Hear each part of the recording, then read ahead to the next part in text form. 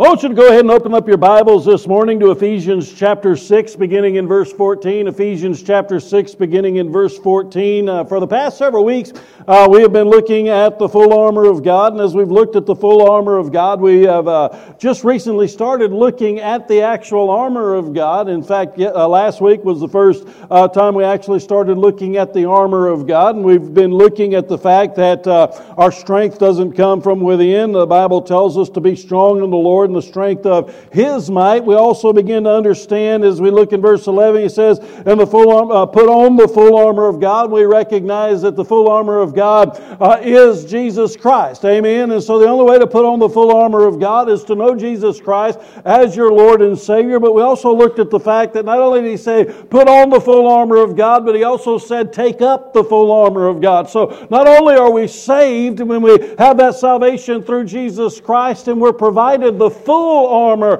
of God through Jesus Christ, but every single day we need to make a choice to take up the full armor of God. Amen. To walk in it as Christians, as children of God, to walk in the full armor of God. And we also looked at the fact that we stand firm in that position of victory. Amen. Jesus has already won the battle. Jesus has already won the war. So what we do is we stand firm in the victory that Jesus has already given to us. And so last week we looked at girding our loins. And so any soldier, as we're going to look at this, as we looked at that part last week, any soldier knows that if he's going to get out there and be successful within the battlefield, he's not going to have any distractions. He's going to get rid of all of those distractions. And so what that soldier did is he literally girded his loins. He would take up his cloak, he would tuck it into his belt, and so now every encumbrance, everything that would entangle him has been removed, and so now he is ready to engage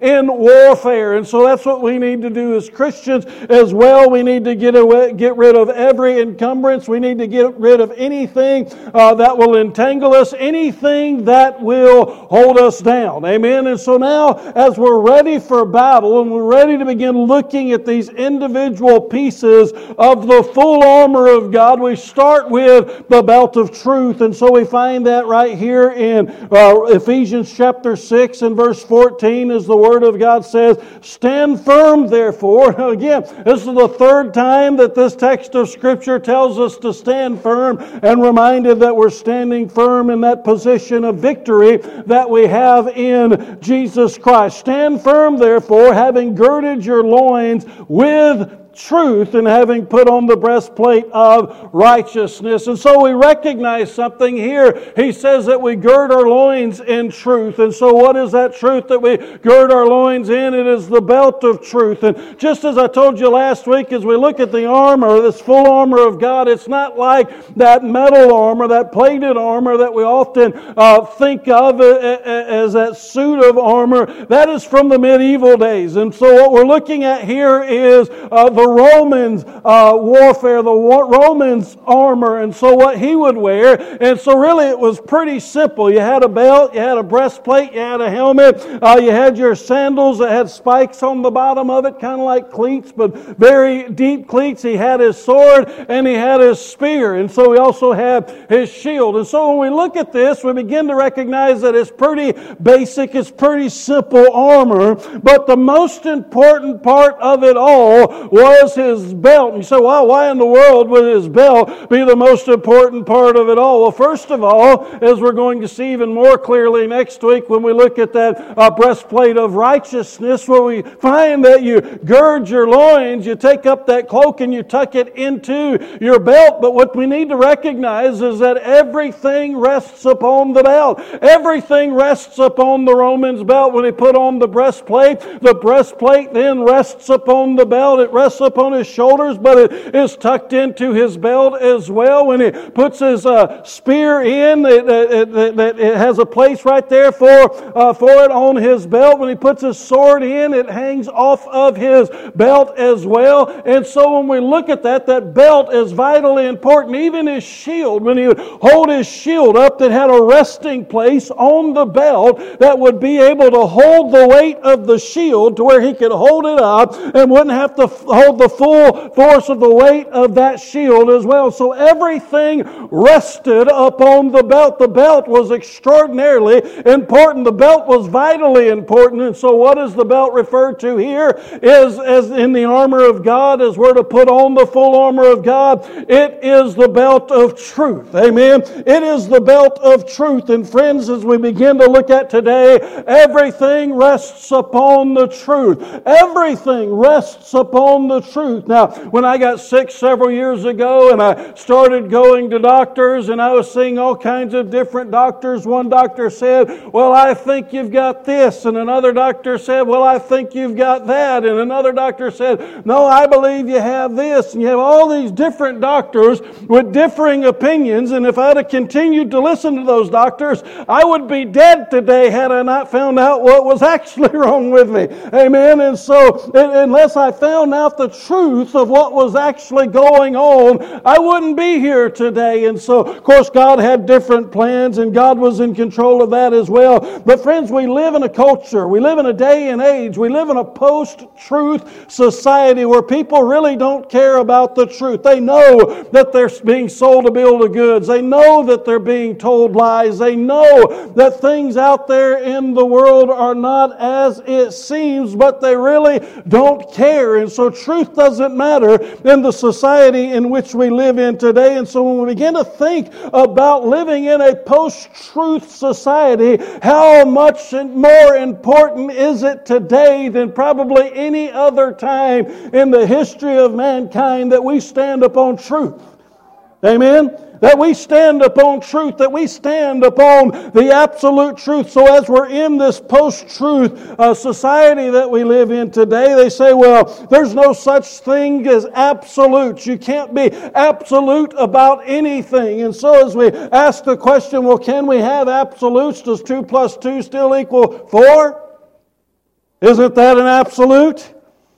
We absolutely have absolutes in the society in which we live in today. Amen. And so it doesn't matter how much people scream out that we don't have absolutes today. We do have absolutes. And I want to show you an absolute today, and that is the absolute truth of the Word of God, that it is absolutely true all the way from Genesis chapter 1 to Revelation chapter 22, and everything in the middle is the absolute truth of the Word of God. And friends, if we're not standing upon the truth of the Word of God, we are going to crumble. We are going to fall. Everything around us is going to crumble. Everything around us is going to fall. And so when you look at this and you see that, what does Satan attack? Satan attacks the authority of the Word of God. Before he comes after you, before he comes after your family, before he comes after your church, before he comes after society, he will come after the Word of God, and he's been doing it from the very beginning. He comes after the Word of God. And so what is the most prominent thing that he's come after in the world in which we live in today? The very first verse in the Bible.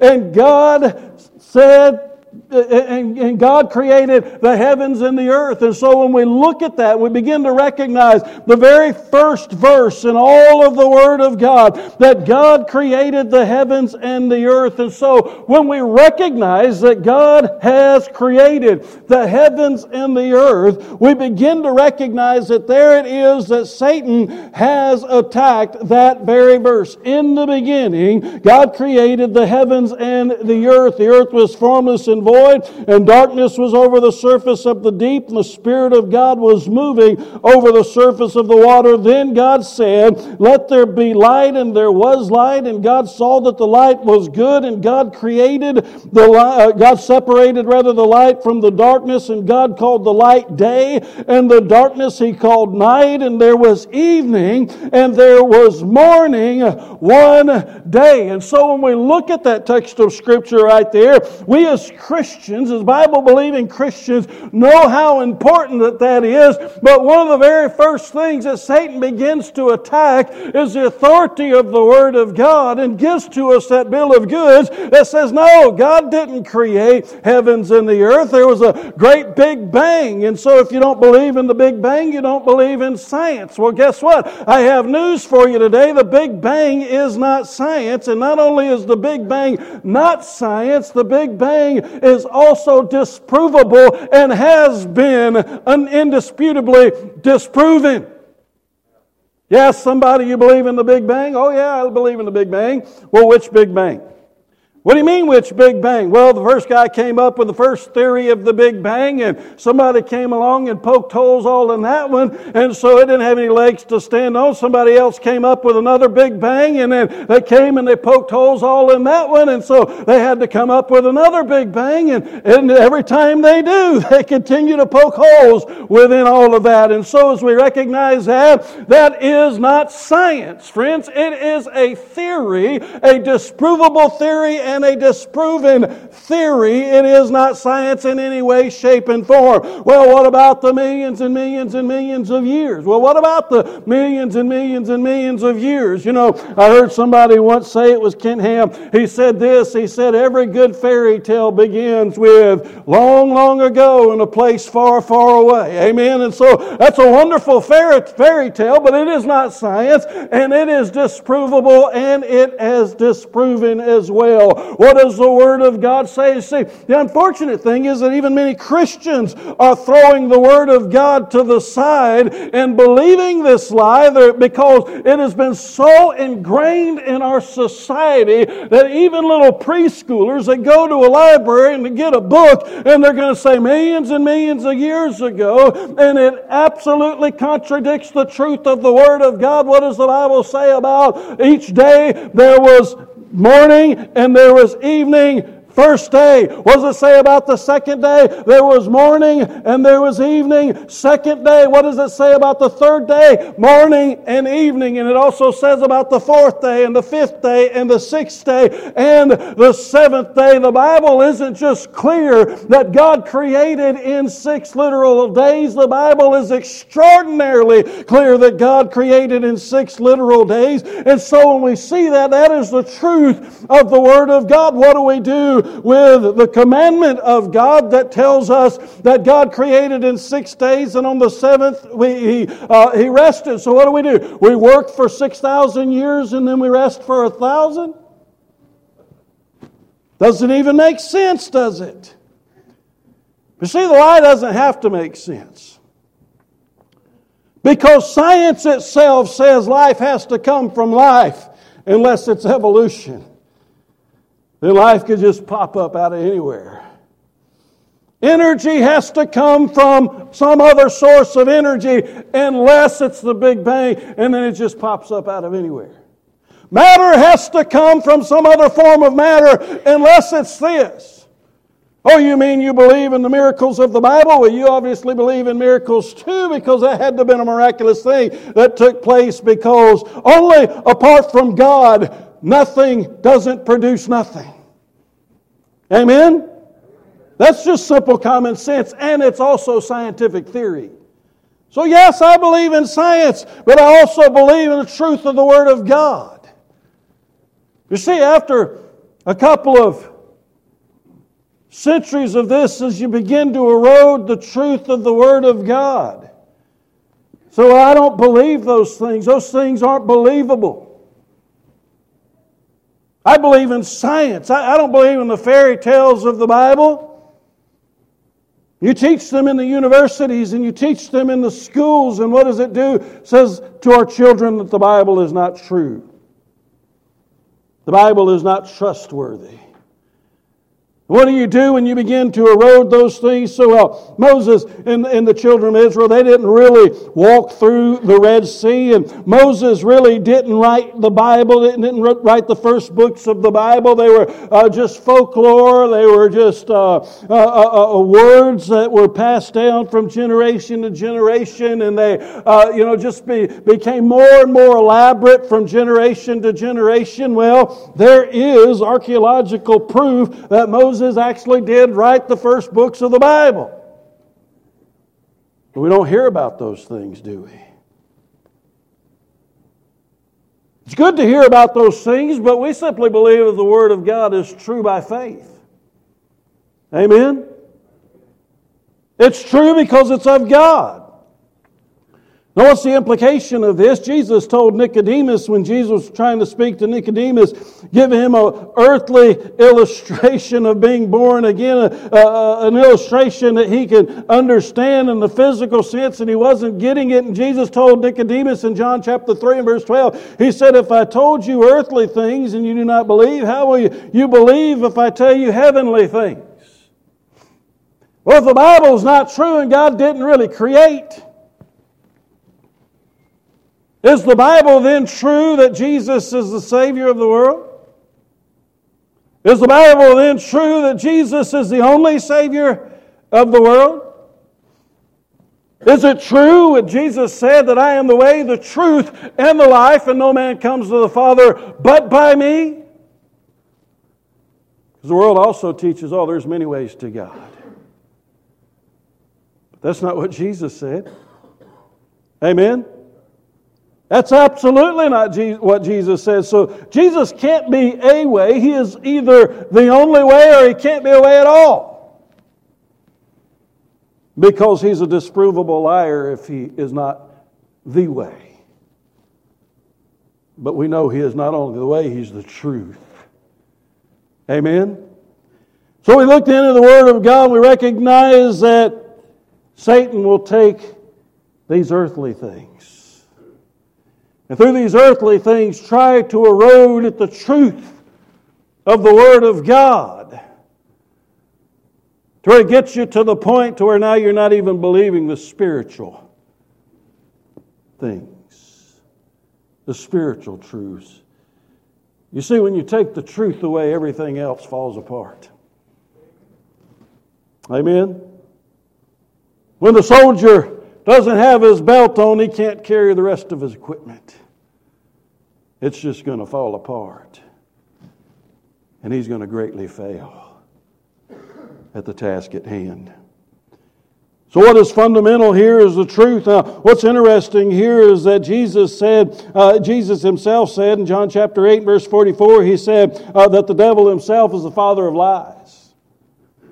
The devil himself is the father of lies, and so as we looked at a couple of weeks ago, that our struggle is not against flesh and blood, but against the rulers, against the powers, against the world forces of darkness, against the spiritual forces of wickedness in the heavenly places. And again, as verse 11 tells us, put on the full armor of God so that you'll be able to stand firm against what? Against the schemes of the devil. They're schemes, they're lies, it's deception. And so, friends, we need to know the truth of the Word of God, and we need to stand solidly upon the truth of the Word of God. And what He's doing today is not any different than what He did with Adam and Eve in the Garden of Eden. Adam, did God really say that? Adam, did God really mean that? Oh, Adam, God's just holding out on you. He knows that in the day that you eat of that tree, you're going to be just like Him. God lied to you. That's not true. What God says is not true. Don't believe that silly stuff. Same tactic that He's still using today. Amen? Hasn't changed His tactics. He hasn't changed His strategy. Jesus said in John chapter 17, verse 17, He said, sanctify them in the truth. Thy word is the truth. That's what Jesus said. His word is the truth. Jesus also said that man should not live on bread alone, but every word that proceeds from the mouth of God. And friends, if we want to know the truth, we need to be feeding on the Word of God. And when it comes to God Himself, and by the way, this is God's Word. This is God's breathed Word. 2 Timothy chapter 3 and verse 16 tells us that all Scripture is inspired by God. And so what does that literally mean? It literally means God breathed.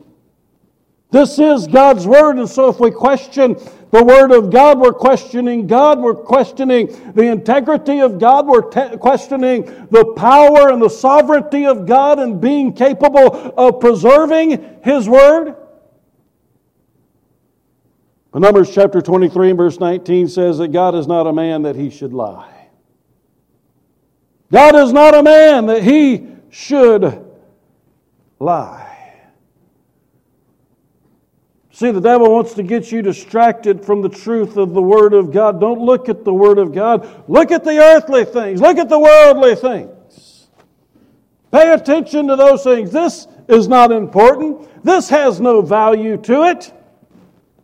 Romans 12:2 says, "And do not be conformed to the world, but be transformed by the renewing of your mind, so that you may prove what the will of God is, that which is good and acceptable and perfect." Of course, God uses the power of the Holy Spirit to transform our minds. And of course, we have to have a relationship with Jesus in order for the power of the Holy Spirit to transform our minds. But what is the tool that He uses? He uses the truth of the Word of God. Amen? The truth of the Word of God. Friends, when we get to this point, though, we need to understand something. If evolution is really true, it has some pretty serious implications. If evolution is true and that we are of nothing and from nothing and we're just one great big cosmic accident, that means we're nothing. We have no value. We have no importance. And since we come from nothing, we have no moral code. And since you have no value, I can kill you if I want to. Because you're from nothing and of nothing, so you have no importance, but yet the Word of God tells us that we're fearfully and wonderfully made. Amen? We're fearfully and wonderfully made, but if God's Word is true, it also has great implications. Great implications. Those implications of the Word of God being true, it means that we better live in accordance to it. Amen? Eternity is at stake according to the Word of God.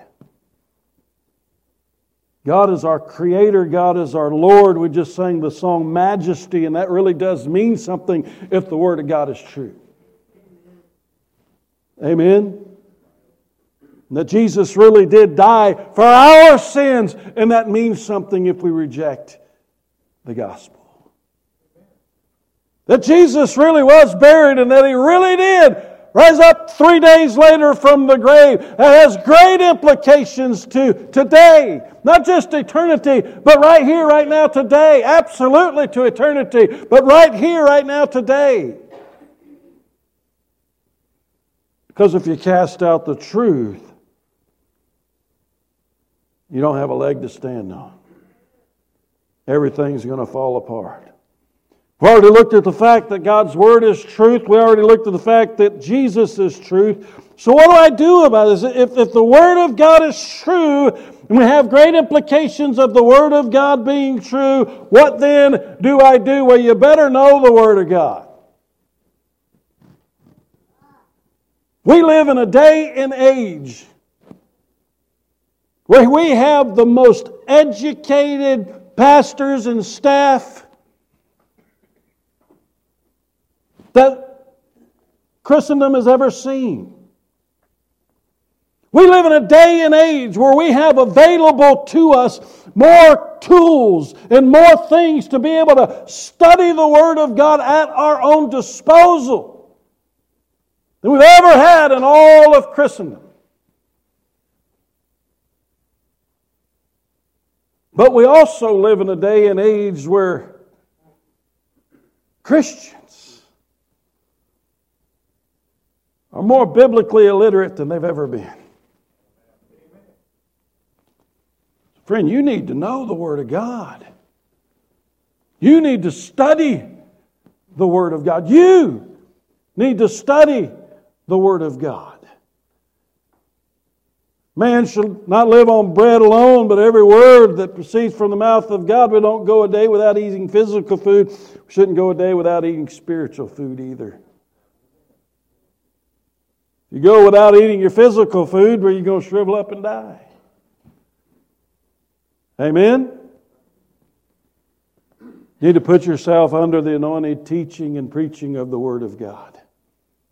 You need to study the Word of God, but you need to put yourself under the anointed teaching and preaching of the Word of God. The Bible says in Ephesians chapter 4, verse 11 through 13, and He gave some as apostles and some, well, first of all, and He gave. Who gave? God gave. Amen? God gave.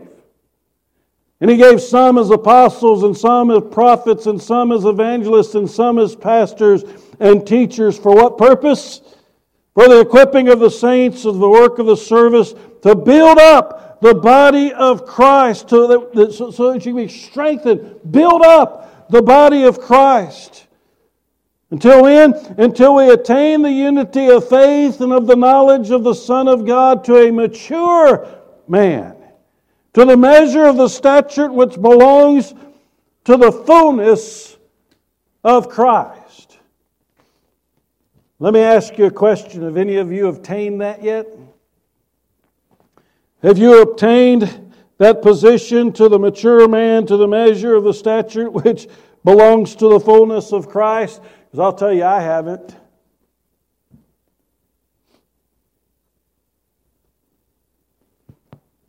Neither of you. So you need, and I need, preachers and teachers of the Word of God. So what does that mean? You need to be in church. You need to be putting yourself under that teaching, under that preaching. We have online available for those who can't come.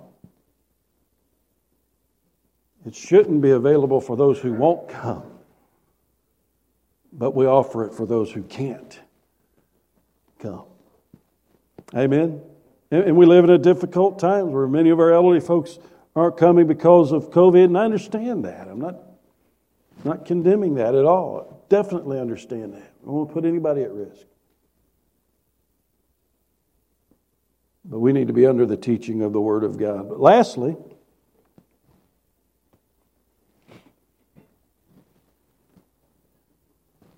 we need to walk in it. If the Word of God is true, it has great, great implications. Great implications. So if God said this is wrong, you know what? He meant it. And we as Christians don't need to participate in it in any way, shape, or form. And if God said this is right, we need to walk in it and run towards it as quickly as we can and absorb ourselves in it. Amen? If God's Word's not true, then none of it matters, but it is true. Absolutely 100% true. Heard Brother Billy Galloway say one time, I believe the Bible from cover to cover, and I even believe the cover because it has Holy Bible written on it. Amen. First of all, do you know Jesus Christ as your Lord and Savior? As our praise team makes their way up this direction right now, do you know Jesus Christ as your Lord and Savior? Are you in Him? Has there ever been a time in your life where you've asked Jesus, invited Jesus into your life, and by faith received Him as your Lord and as your Savior? If you've not, or maybe if you're even confused about it, would you come up here this morning? You come. I'll be glad to counsel you further if need be, that you come. But as you all stand this morning, if you're a Christian this morning, you know that you're a Christian. You know that you're a child of God. Are you walking in the truth of the Word of God? Really, truly, genuinely walking in the truth of the Word of God. I don't have to twist your arm to convince you. You already know whether you are or not. And if you're not, I just call upon you to repent this morning.